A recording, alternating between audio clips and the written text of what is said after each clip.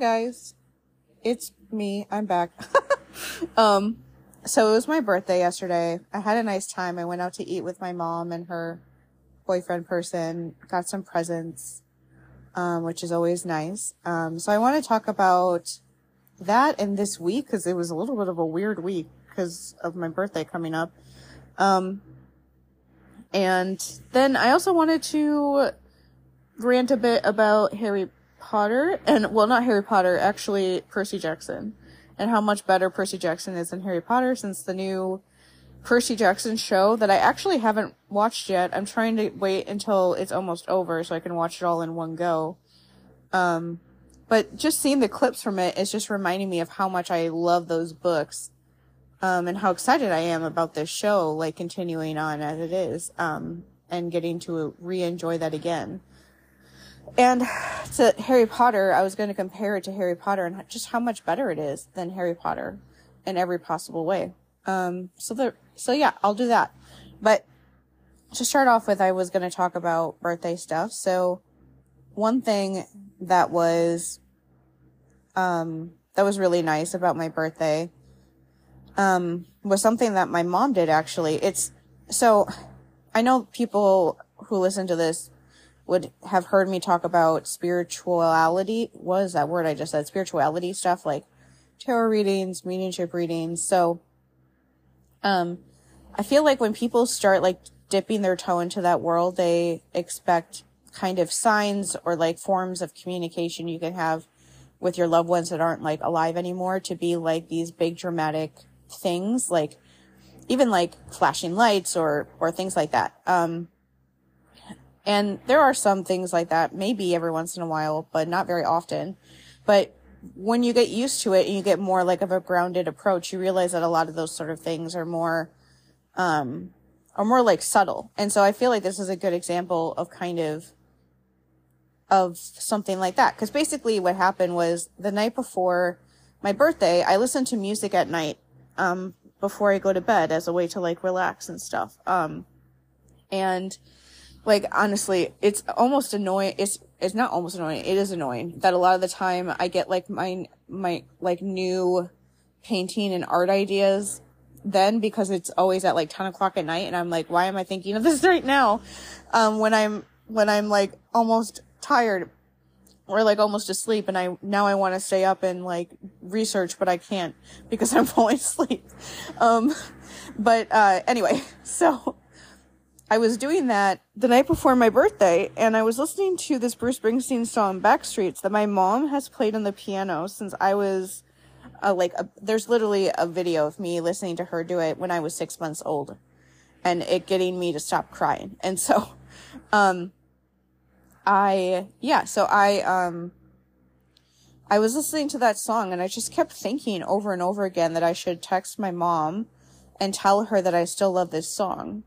And I was like, why am I thinking about this so much? Because I was like, it's like 10 o'clock at night. My mom's probably asleep. I don't want to wake her up if she's not asleep or if she's, like, getting tired. And I also felt like, I talked to her a bunch earlier that day to make plans for my birthday when we went out to dinner. I don't want to bother her again. I don't want to feel like I'm, like, talking to her, like, too much or something. Like, the whole thing of feeling like my emotions are too much. So I didn't send that to her. And then the next morning, she sends me this video in, like, a text message. And in the video, she's, like, introducing it, saying that she's going to play something for me on the piano. And she was, like, afraid that I would, like, laugh at her or something, which I know, like, I think she knows that I wouldn't, but it's just that whole thing of when you're creative and you're sharing this thing with somebody and you really want them to like it, but you're afraid that they're going to, think that you're being stupid or something. And then she starts playing Backstreets, the song that I was listening to the night before, that I kept having this, like, thought in my head over and over again that I should text her and tell her that I still love that song. And so I was, like, amazed when I was listening to it that she started playing Backstreets. And to me, that's, like, one of those spirituality, like, signs that you can notice that feel real, because I'm sure that my mom's mom, who loved playing piano and wanted me to play piano, and which is actually a theme of something that happened this week about me playing piano when I was younger, and stuff like that, would would like wanted me to say that to my mom so that she would have an easier time probably sending that video to me, because it was really good that she sent it. Like, honestly, out of all of the presents that I got for my birthday, that was my favorite one, of my mom's video, because I know that that was not easy for her to do. And she was she was kind of going out on a limb and doing something like that for me when she didn't know how I was going to respond to it. And yeah, it's just hard to be vulnerable like that and put yourself out there. Like, out of everyone in the world, I am someone that understands what it's like to be scared to like do something creative, even if you love it, and like show it to someone that you love and be terrified that they're going to think that it sucks. And so, yeah, that was amazing that she did that.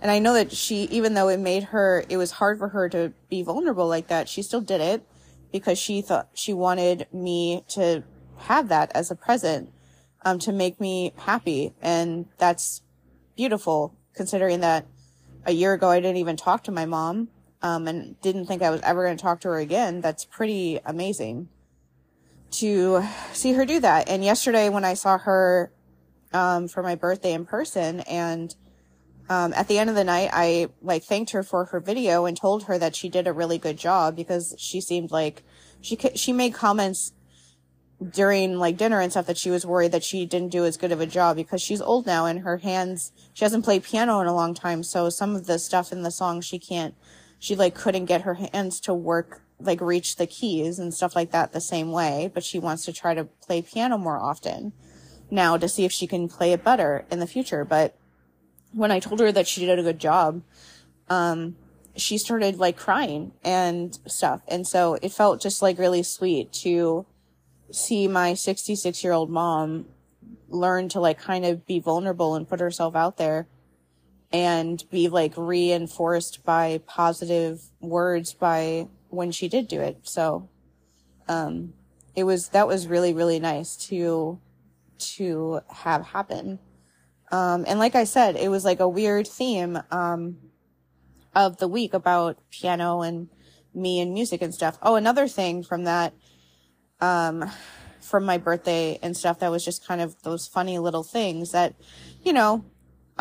cynical people would say could be like a coincidence, but I like to think that it was maybe like my Nana hanging out or something, or somebody dead. There's a lot of them, hanging out, but, like when I got in the car, when we were driving to the restaurant with my mom and her boyfriend, partner person, when I got in the car, all of a sudden, like a piano music song, like a song that's just piano, I had no idea who it was, just started playing, through like the speakers of the car. And it was just when I got in, and my mom and her boyfriend, they could not figure out where it was coming from for the longest time, and they never really figured it out. It just kind of stopped after a while, after like a minute or so. But they were like, oh, that's weird that as soon as you got in, it just started playing. And so like music and things like that, if you are interested in this sort of stuff, is a way that those like very kind of subtle sort of things come up, is with things like that. So that was cool to experience. And it's one of those things that like, even if that wasn't them and that was just like random happenstance, it made me feel good. It made me feel like, they cared about me having a nice birthday, and considering the last few months has been hard, and this week was also pretty hard, it was nice to think that. And that's really all that matters, right? But yeah, so to talk about this week, it was, I don't know, I just got really depressed, and like, yeah, I've been depressed the last few months, but, every year when it's my birthday, I get really depressed, like the week of, like leading up to it. And I don't know why. My therapist and I on Tuesday, or actually on Monday, talked about in 2 weeks, the next time we have an appointment, doing like EMDR again, which I'm glad, because we haven't done any in so long. But I think I want to see if there's something from my birthday of why I get, because it's the kind of, I feel like when you have complex PTSD and all this stuff long enough, especially when you're going to therapy and stuff, you kind of know like your different levels almost of depression or like just sadness or whatever. And it was the kind of depression I feel when I feel like really sad, where I'm just kind of like, I don't feel like it's worth it to even want to do anything anymore. And, yeah, I just didn't know why I was feeling like that. I felt like that for like most of the week, and every day it was just kind of up and down, and I didn't know how to feel about anything. And maybe there isn't any like specific thing that happened leading up to my birthday, but I at least want to see if EMDR will show me where maybe some of that is coming from, in the hopes that next year when I turn 40, because I'm old and I'm going to be 40 next year, that maybe by then I'll have it figured out and I'll be able to actually just like enjoy my birthday instead of it being a week where I'm like super depressed. And then by the time my birthday comes, it's nice to like go out to dinner, but other than that, I don't want to do anything else. So yeah, anyway, yeah, it was just a lot of, like I said, a lot of like depressing feelings. I'm laughing because I watched a pick a card reading for somebody that I like on YouTube, and the reading was meant to be like reassurances, like things that maybe you need to hear to just help you. And so I was needing that, so I watched it, and it took me like 2 days to finish this reading, and because it was saying nice things to me.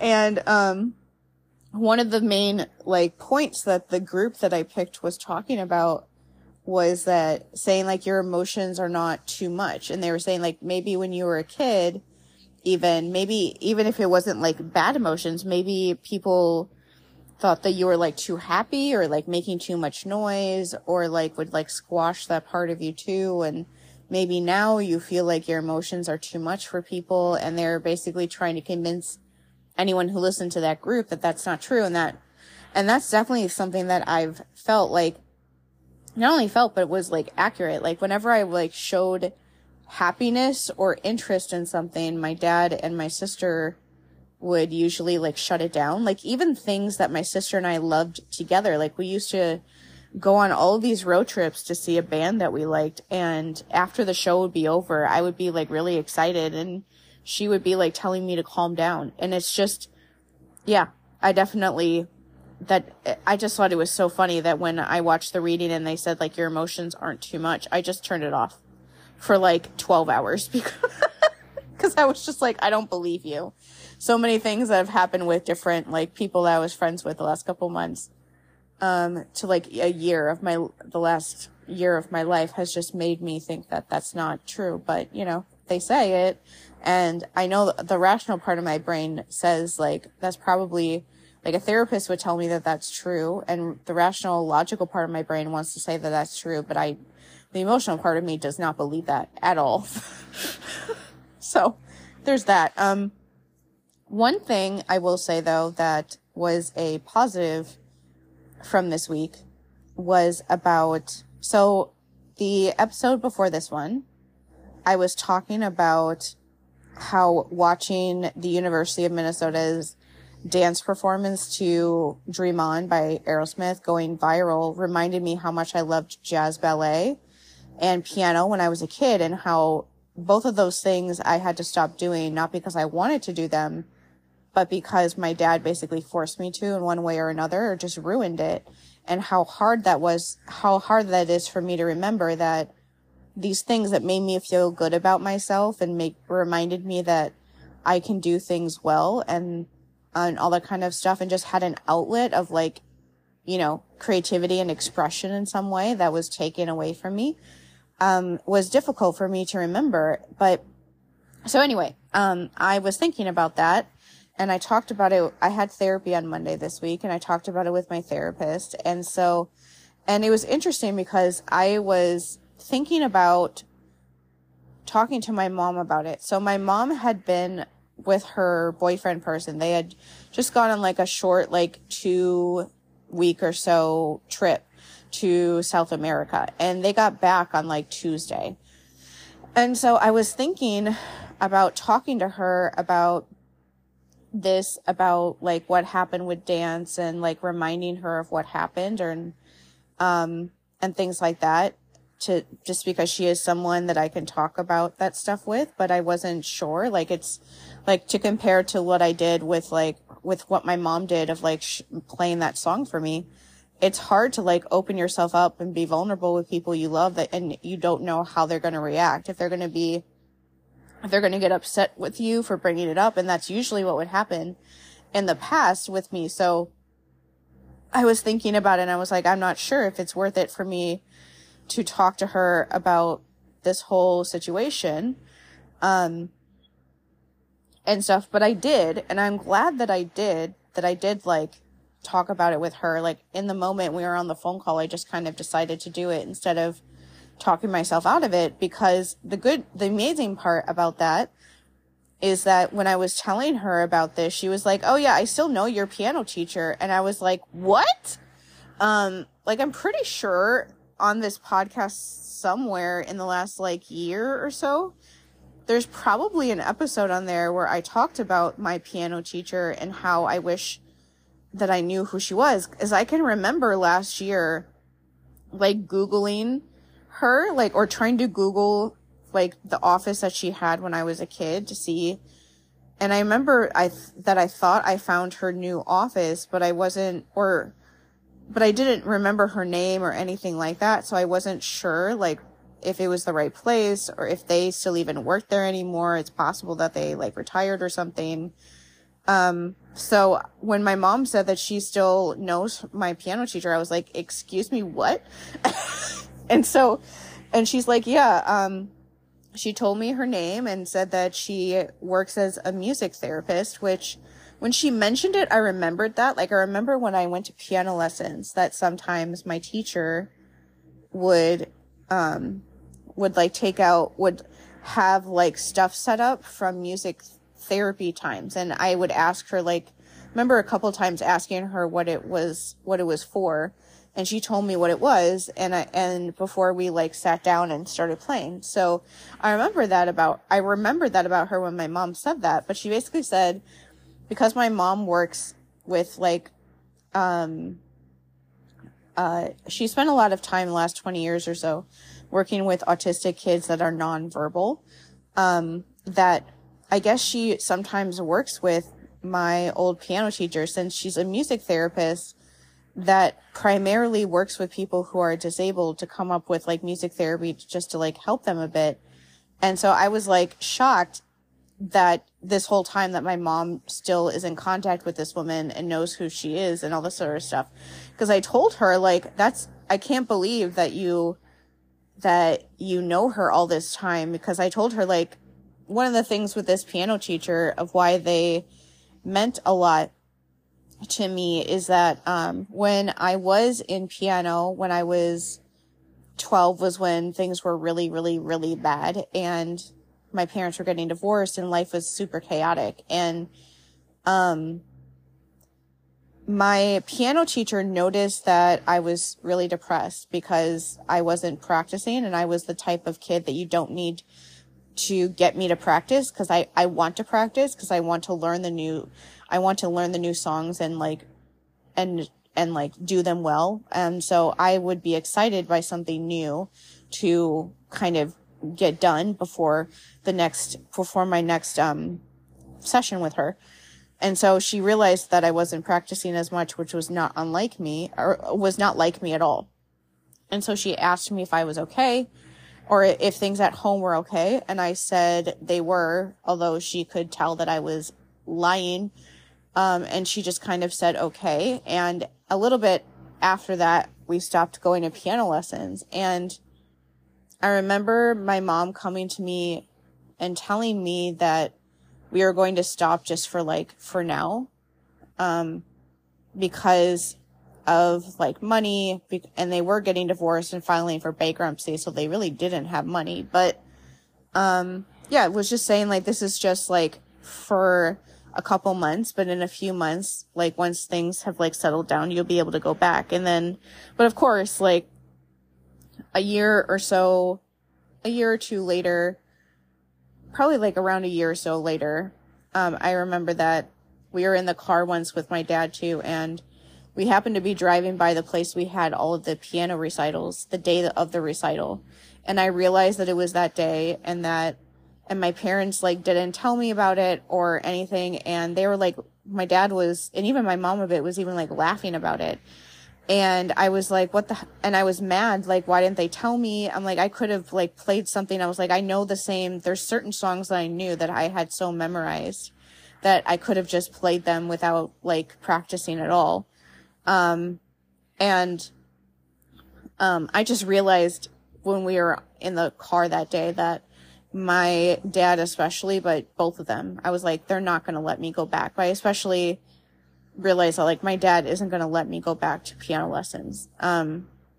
He's just not. And like, obviously my mom could have, like, forced, like, had me go and tried to, like, you know, deal with that and, like, deal with him. But I can also, not a but to, like, take that away, but I can also acknowledge that, my dad was so controlling that he was not someone that you can really, it was challenging to hide things from him. I'll go with that. Like, if my mom was doing something with me and my sister and my dad found out about it and he didn't like it, he would tell her to stop or tell us to stop. And it was, like, not, like, a option really to not listen to him because of how scary he was. Like, a little bit after they got divorced, my mom got us one of those this thing called internet TV, which was, like, a brand new thing in, like, 1998, where you can go on the internet through, like, your TV. And he came over and saw it there and told my mom to get rid of it and return it, which she did. But that's, like, the kind of thing that's the kind of stuff that he would do, you know? And so I can say that, like, when my mom and I were talking about on the phone, she said, like, me and Nana, which is her mom, always supported you in playing piano, which, like, is obvious of who didn't support me, but that's obvious anyway of who wouldn't support me doing that. But yeah, it's like, if she would have had me go back and do that, my dad would have found out about it. And if he didn't want me to do it, he would have, it's one of those things that is hard for me with the playing piano part to think about, because he ruined me doing dance. He absolutely ruined that. Like, he made me do something else for many months I didn't want to do. And for so long that when I came back, the people in my class were mad at me and didn't want me to be there anymore. And I just, like, quit because I couldn't handle him ruining this thing that I really liked. And so if I would have done that and he wouldn't have wanted me to do it, he would have done the same thing with piano. He would have somehow found a way for me not to do it anymore. And so it's one of those things of, like, my mom could have pushed, and I wish she would have, more for me to go. But I also know what he would have done if she had. He would have done something to make it impossible for me to go, because he wouldn't have wanted me to. Especially now that I know that piano teacher was also a music therapist and, like, knew her shit and things like that. Like, when it comes to, like, mental health, like, music therapists have, like, bachelor's and master's and PhDs. They have training in psychology and things like that, similar to what, like, traditional therapists have. So, he wouldn't have wanted me to see somebody like that. Are you kidding? So anyway, when my mom gave me the person's name, and I emailed them, and my old teacher, like, responded, like, pretty much right away, and said that she remembered me, and said that she would think about me a lot, and that whenever she drove by where we lived at the time, she would always think about me and my sister. And the way she put it was that she was very worried about my sister and me because of my dad, and said that, but I know that your mom was working as hard as she could to get you out of that situation.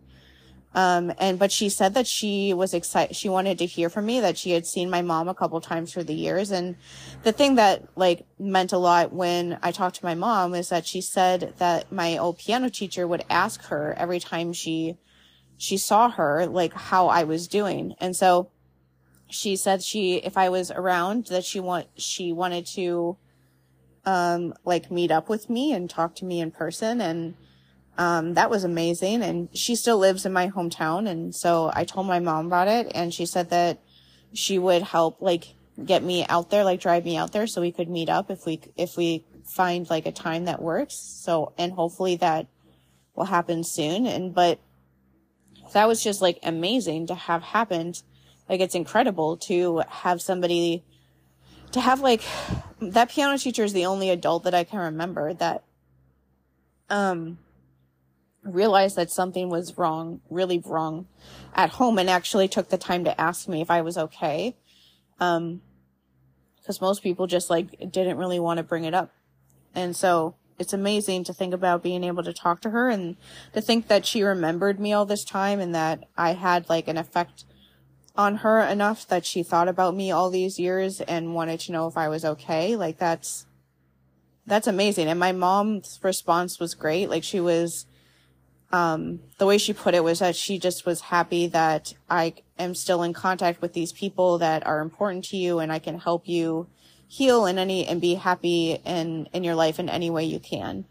And stuff like that, which is like amazing. But like, I mean, honestly, if you need a story in your life right now to tell you to like be vulnerable with somebody that you think you can trust, and tell them something that's bothering you, to see if it helps you feel better, that's honestly the best kind of story I can possibly imagine telling you at this point. Like, I almost didn't tell my mom about thinking about piano and dance again.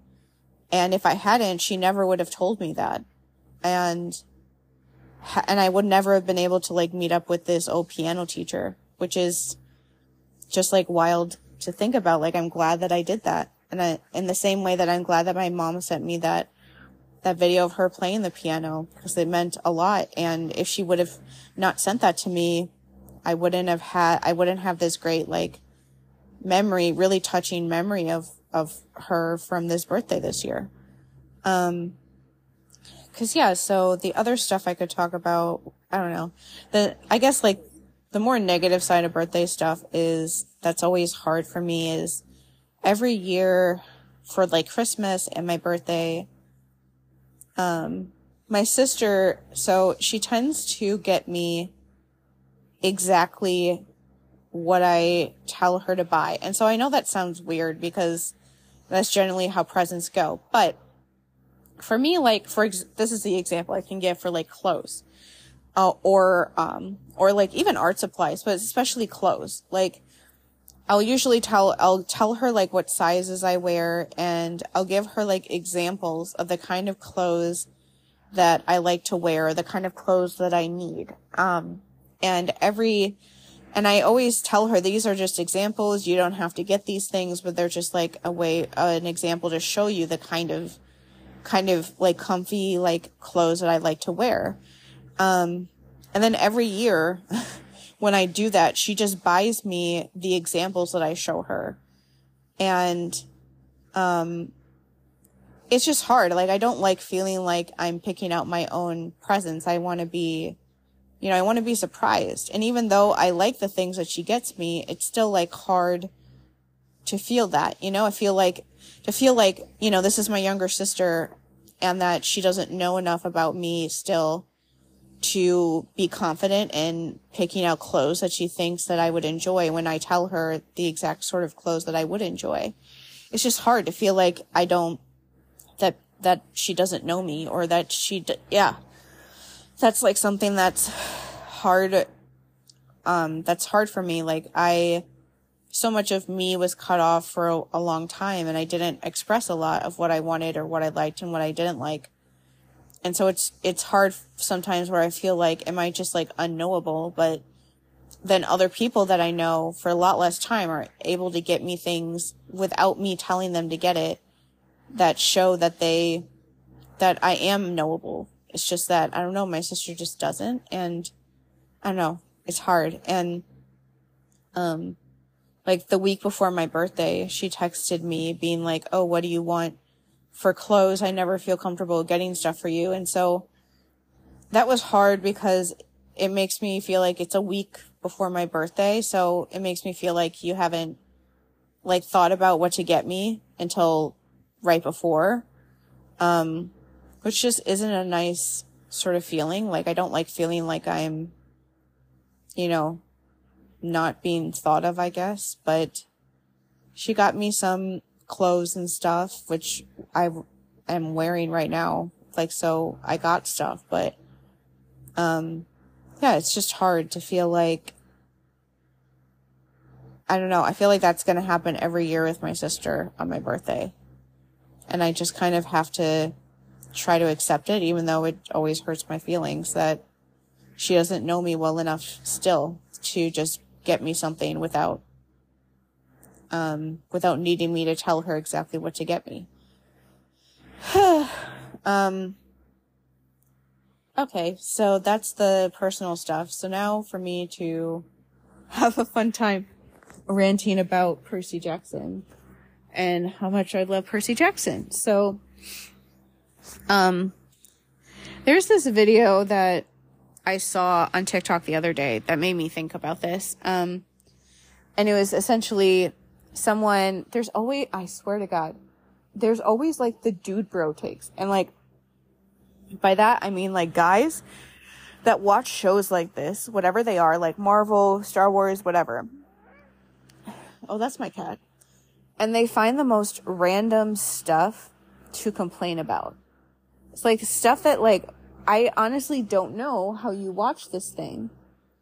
And this is the thing that you focus on. Like, for example, in like the Marvel stuff, when people watched Falcon and the Winter Soldier, all of these like dude bro kind of guys were making all these videos like talking about that Bucky isn't as good at fighting anymore, and why is he so weak now, and why is he so bad at fighting?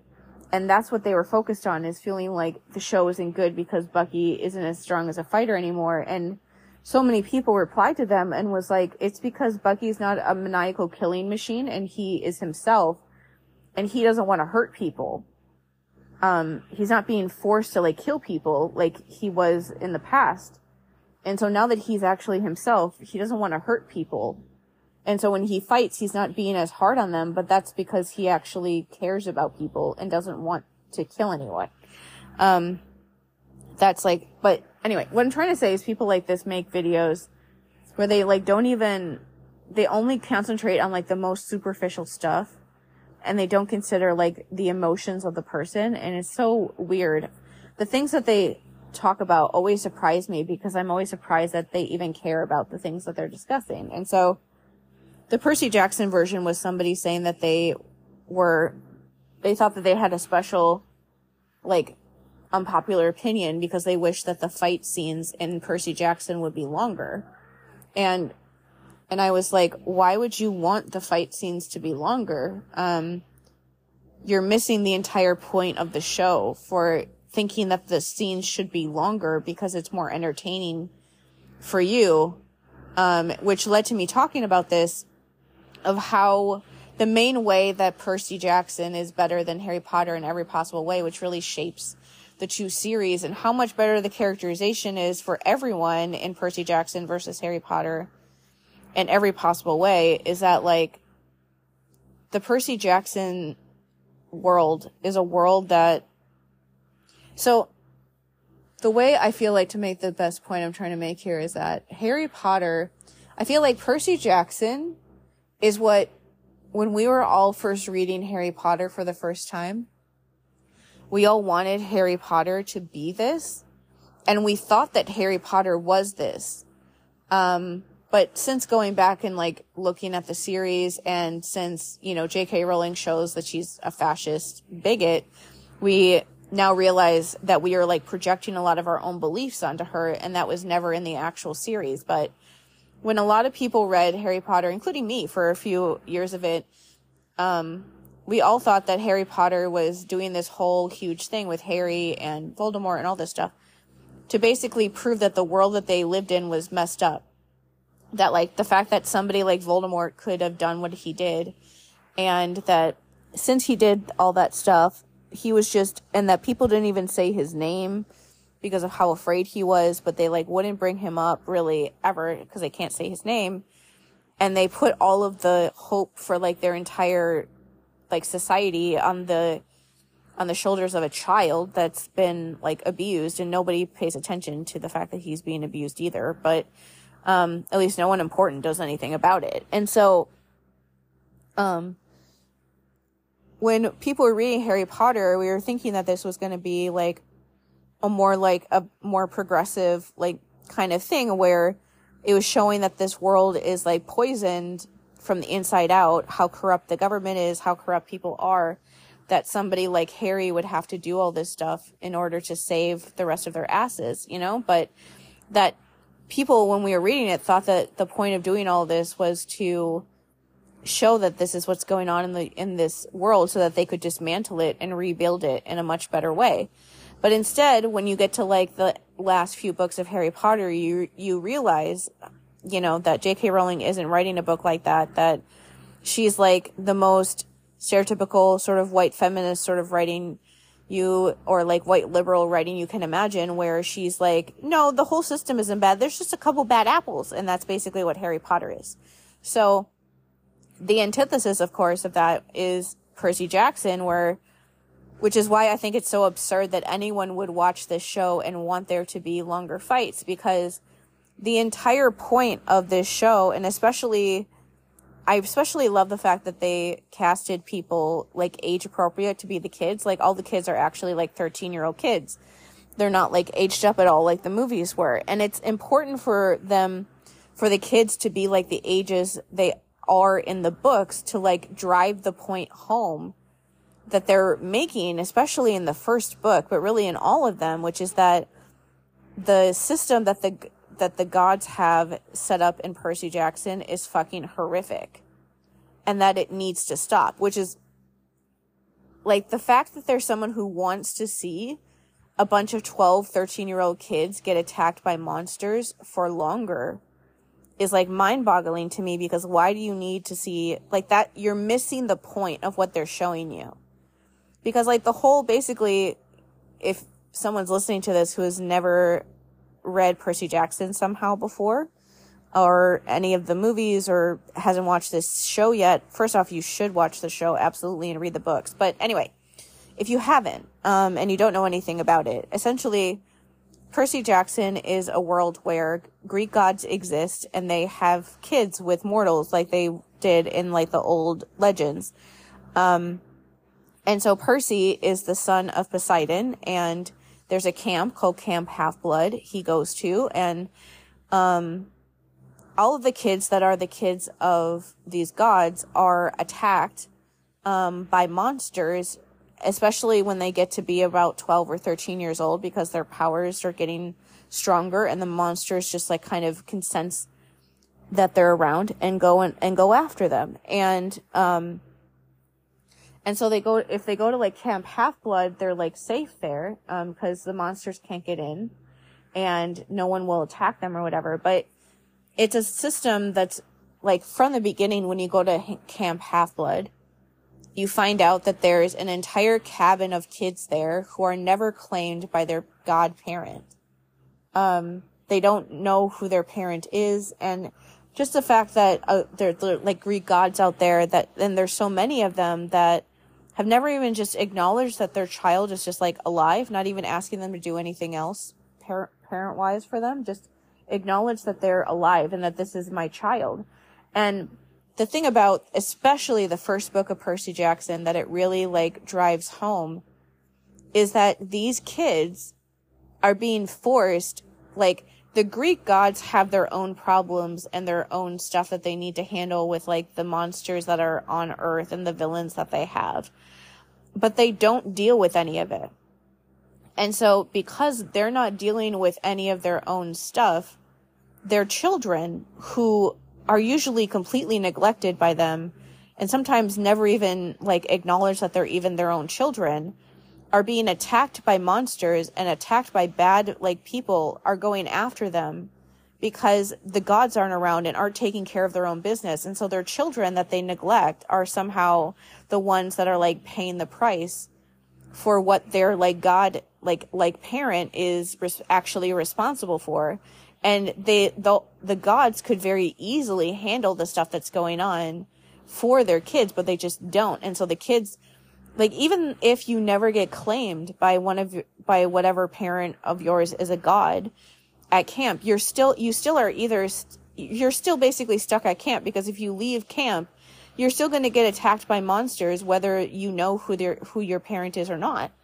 And so it's this horrible thing where these like literal children are being asked to do these incredibly dangerous tasks where monsters are like attacking them, and they're going against all these huge like legendary people in Greek mythology to basically bail out their god parents, and stop like horrible things happening to like Earth and the world because of things that their very neglectful parent has done. They have nothing to do with why this is happening, but they're having to do these very traumatic things in order to try to stop it, because their parent doesn't care enough to just do the bare minimum so that they don't have to do this stuff. And so it's wild to me that people are on the internet saying that they want to see more fights, because it's like, it's painful watching. Like, I think that this is some of the fun of Percy Jackson, so I guess I could tell like when I started reading these books. So, cause I'm 39. I turned 39 yesterday. I know I'm much older than the people that usually are like the audience for Percy Jackson. But, I remember that when the Percy Jackson movies were coming out, I used to like to read books of movies that were coming out. So, because I always wanted to read the book before I would go and see the movie.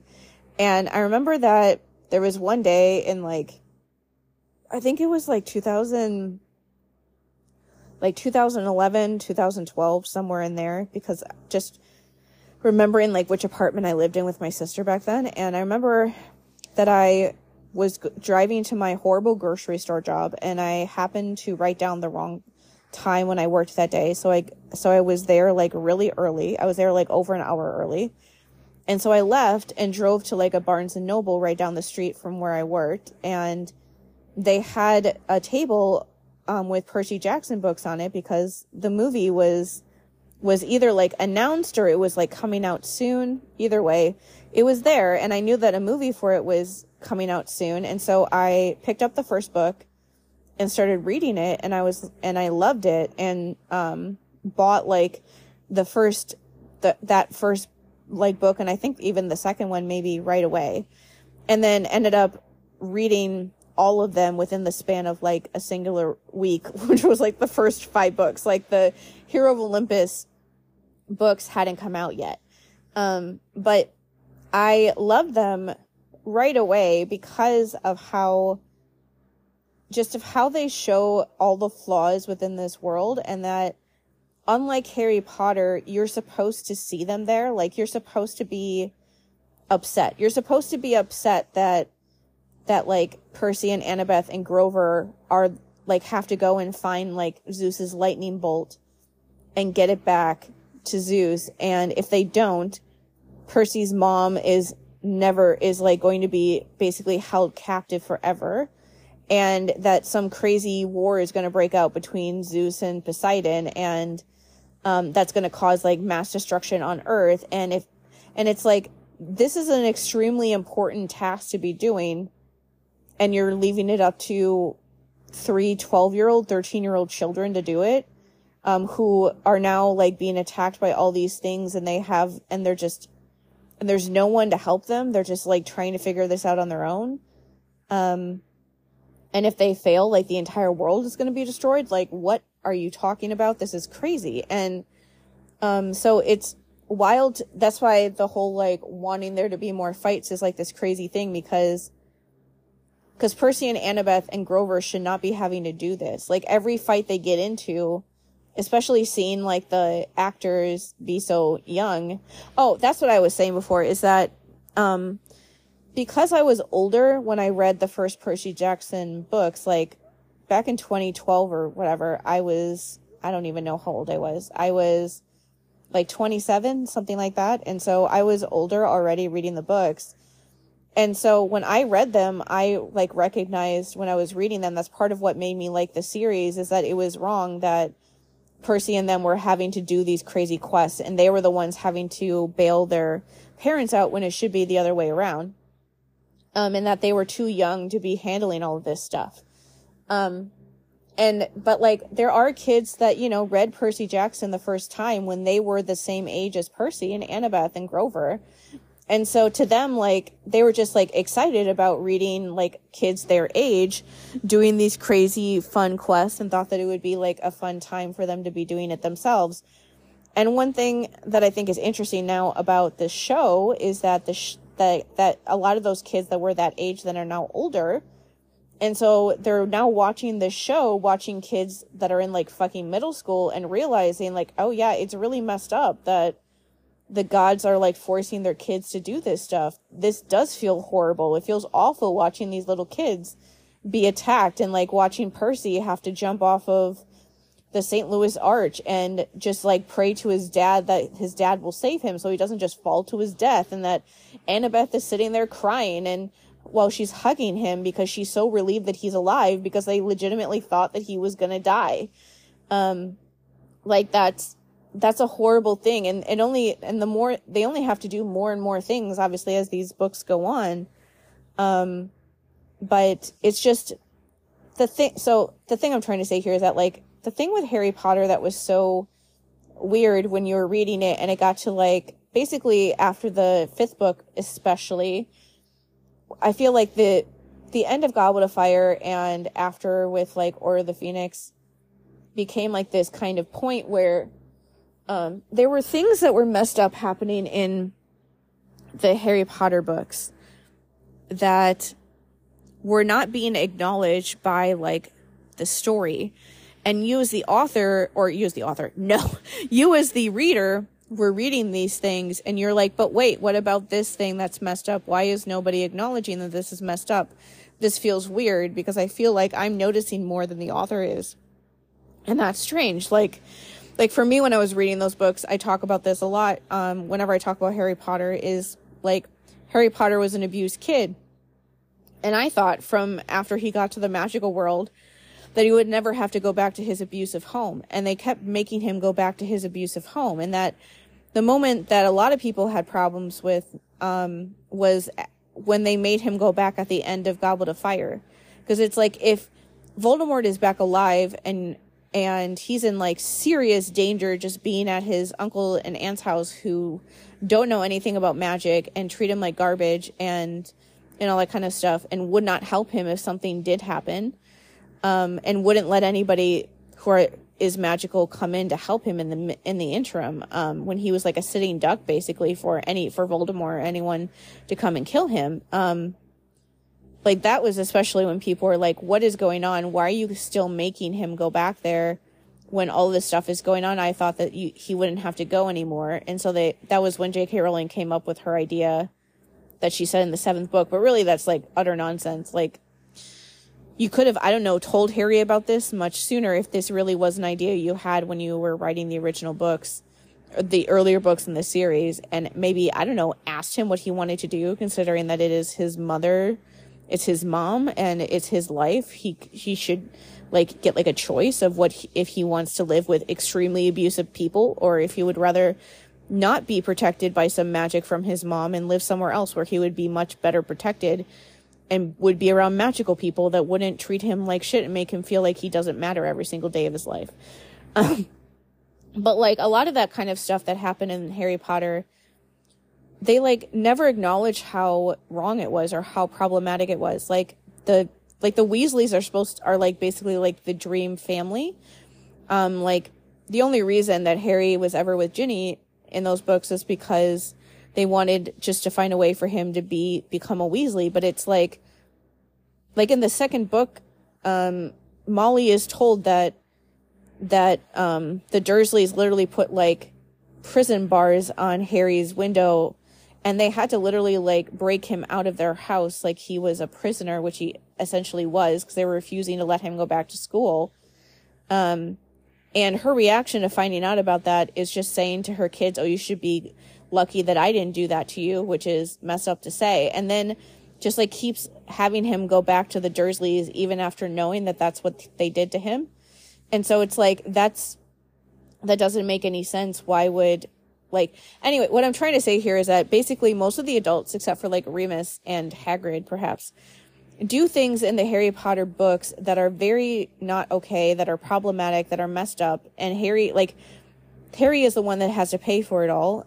He has I feel like the best example of this is in Order of the Phoenix, when Harry is so angry because he is terrified, he's in danger, and nobody will tell him what is wrong. Like, no adult will tell him what's going on.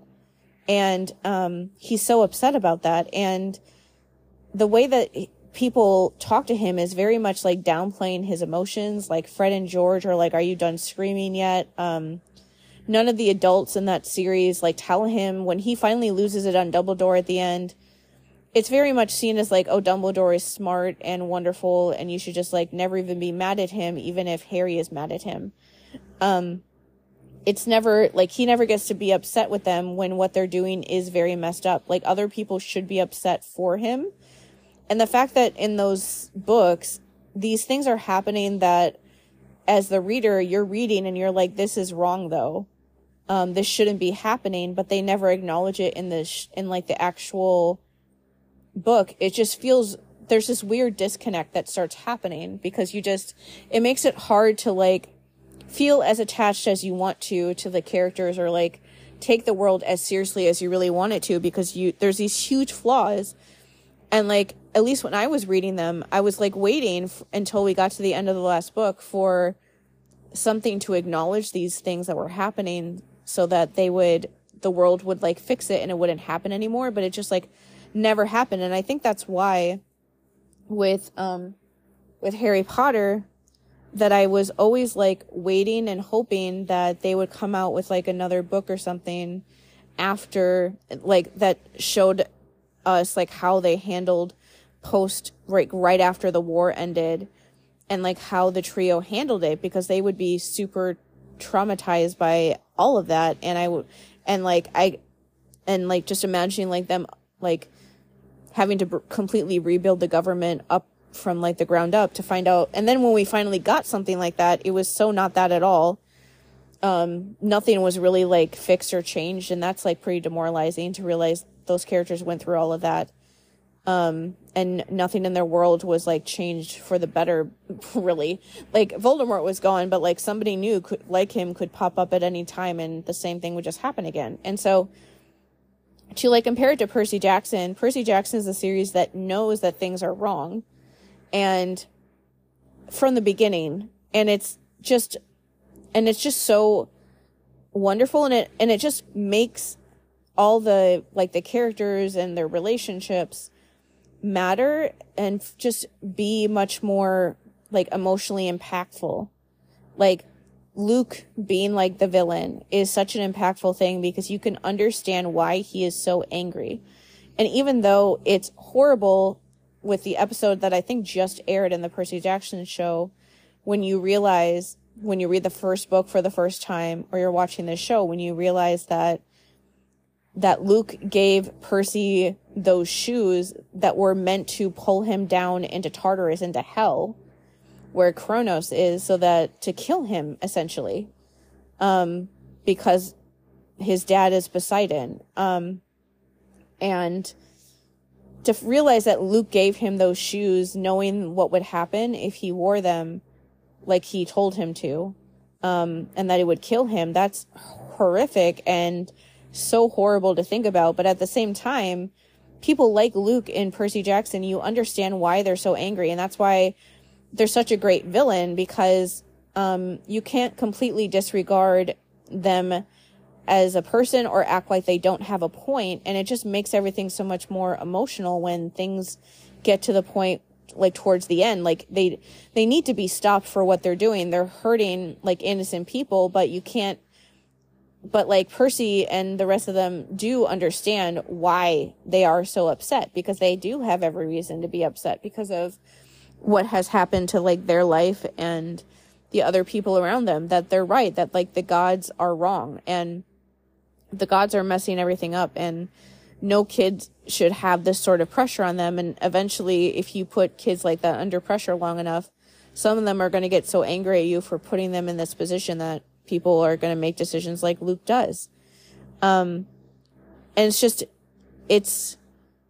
you just care so much for these kids, because you can, even the ones that you don't really like because they don't like Percy, you can understand, because it's just so brutal. Like, it's brutal to think that like Percy was born and he is not allowed to see Poseidon, his dad.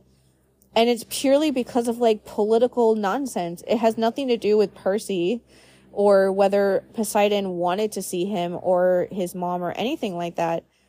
It's purely that if Poseidon acknowledges Percy being his kid, that he's like one of the big gods, and Zeus is going to immediately feel like threatened by Percy just existing as a person just because of who his dad is. And so Poseidon can never really like see him or talk to him or see if he even wanted to see him in any real way.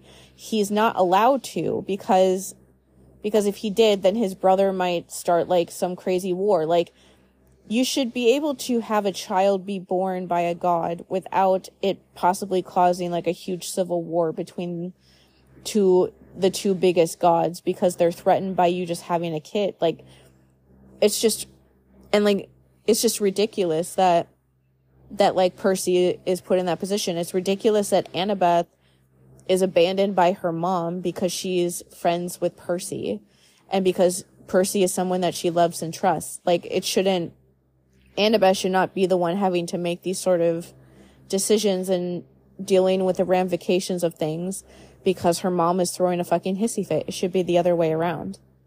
And really, I'm just really excited to see how that show especially is going to, like, because Rick Riordan is adding new scenes and things like that are making the story even better than it already was. I'm just really excited to see to talk about the Harry Potter versus Percy Jackson thing.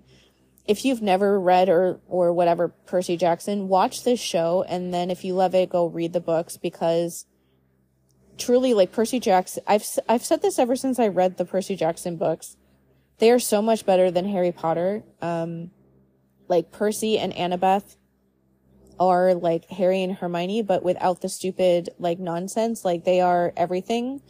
Their like relationship is built up so well. They're also able to be romantic, but by the time they are romantic, it's so obvious how much they love each other that it just feels like a very natural step. And there's no like of that wishy-washy stuff. Like, the issues that they have with being a couple make sense for who they are as people. It's not like manufactured problems. It's purely like their own issues with the trauma they've been through, because they actually acknowledge that they're very traumatized, unlike Harry Potter. Makes sense. And Percy is just an amazing character. He's smart. He's funny. He's very caring towards people. I love so much how he always tells the gods to go fuck themselves constantly. He says all the things that you wish that Harry Potter would have let Harry Potter say to every other adult in that world, that J.K. Rowling would not let him say.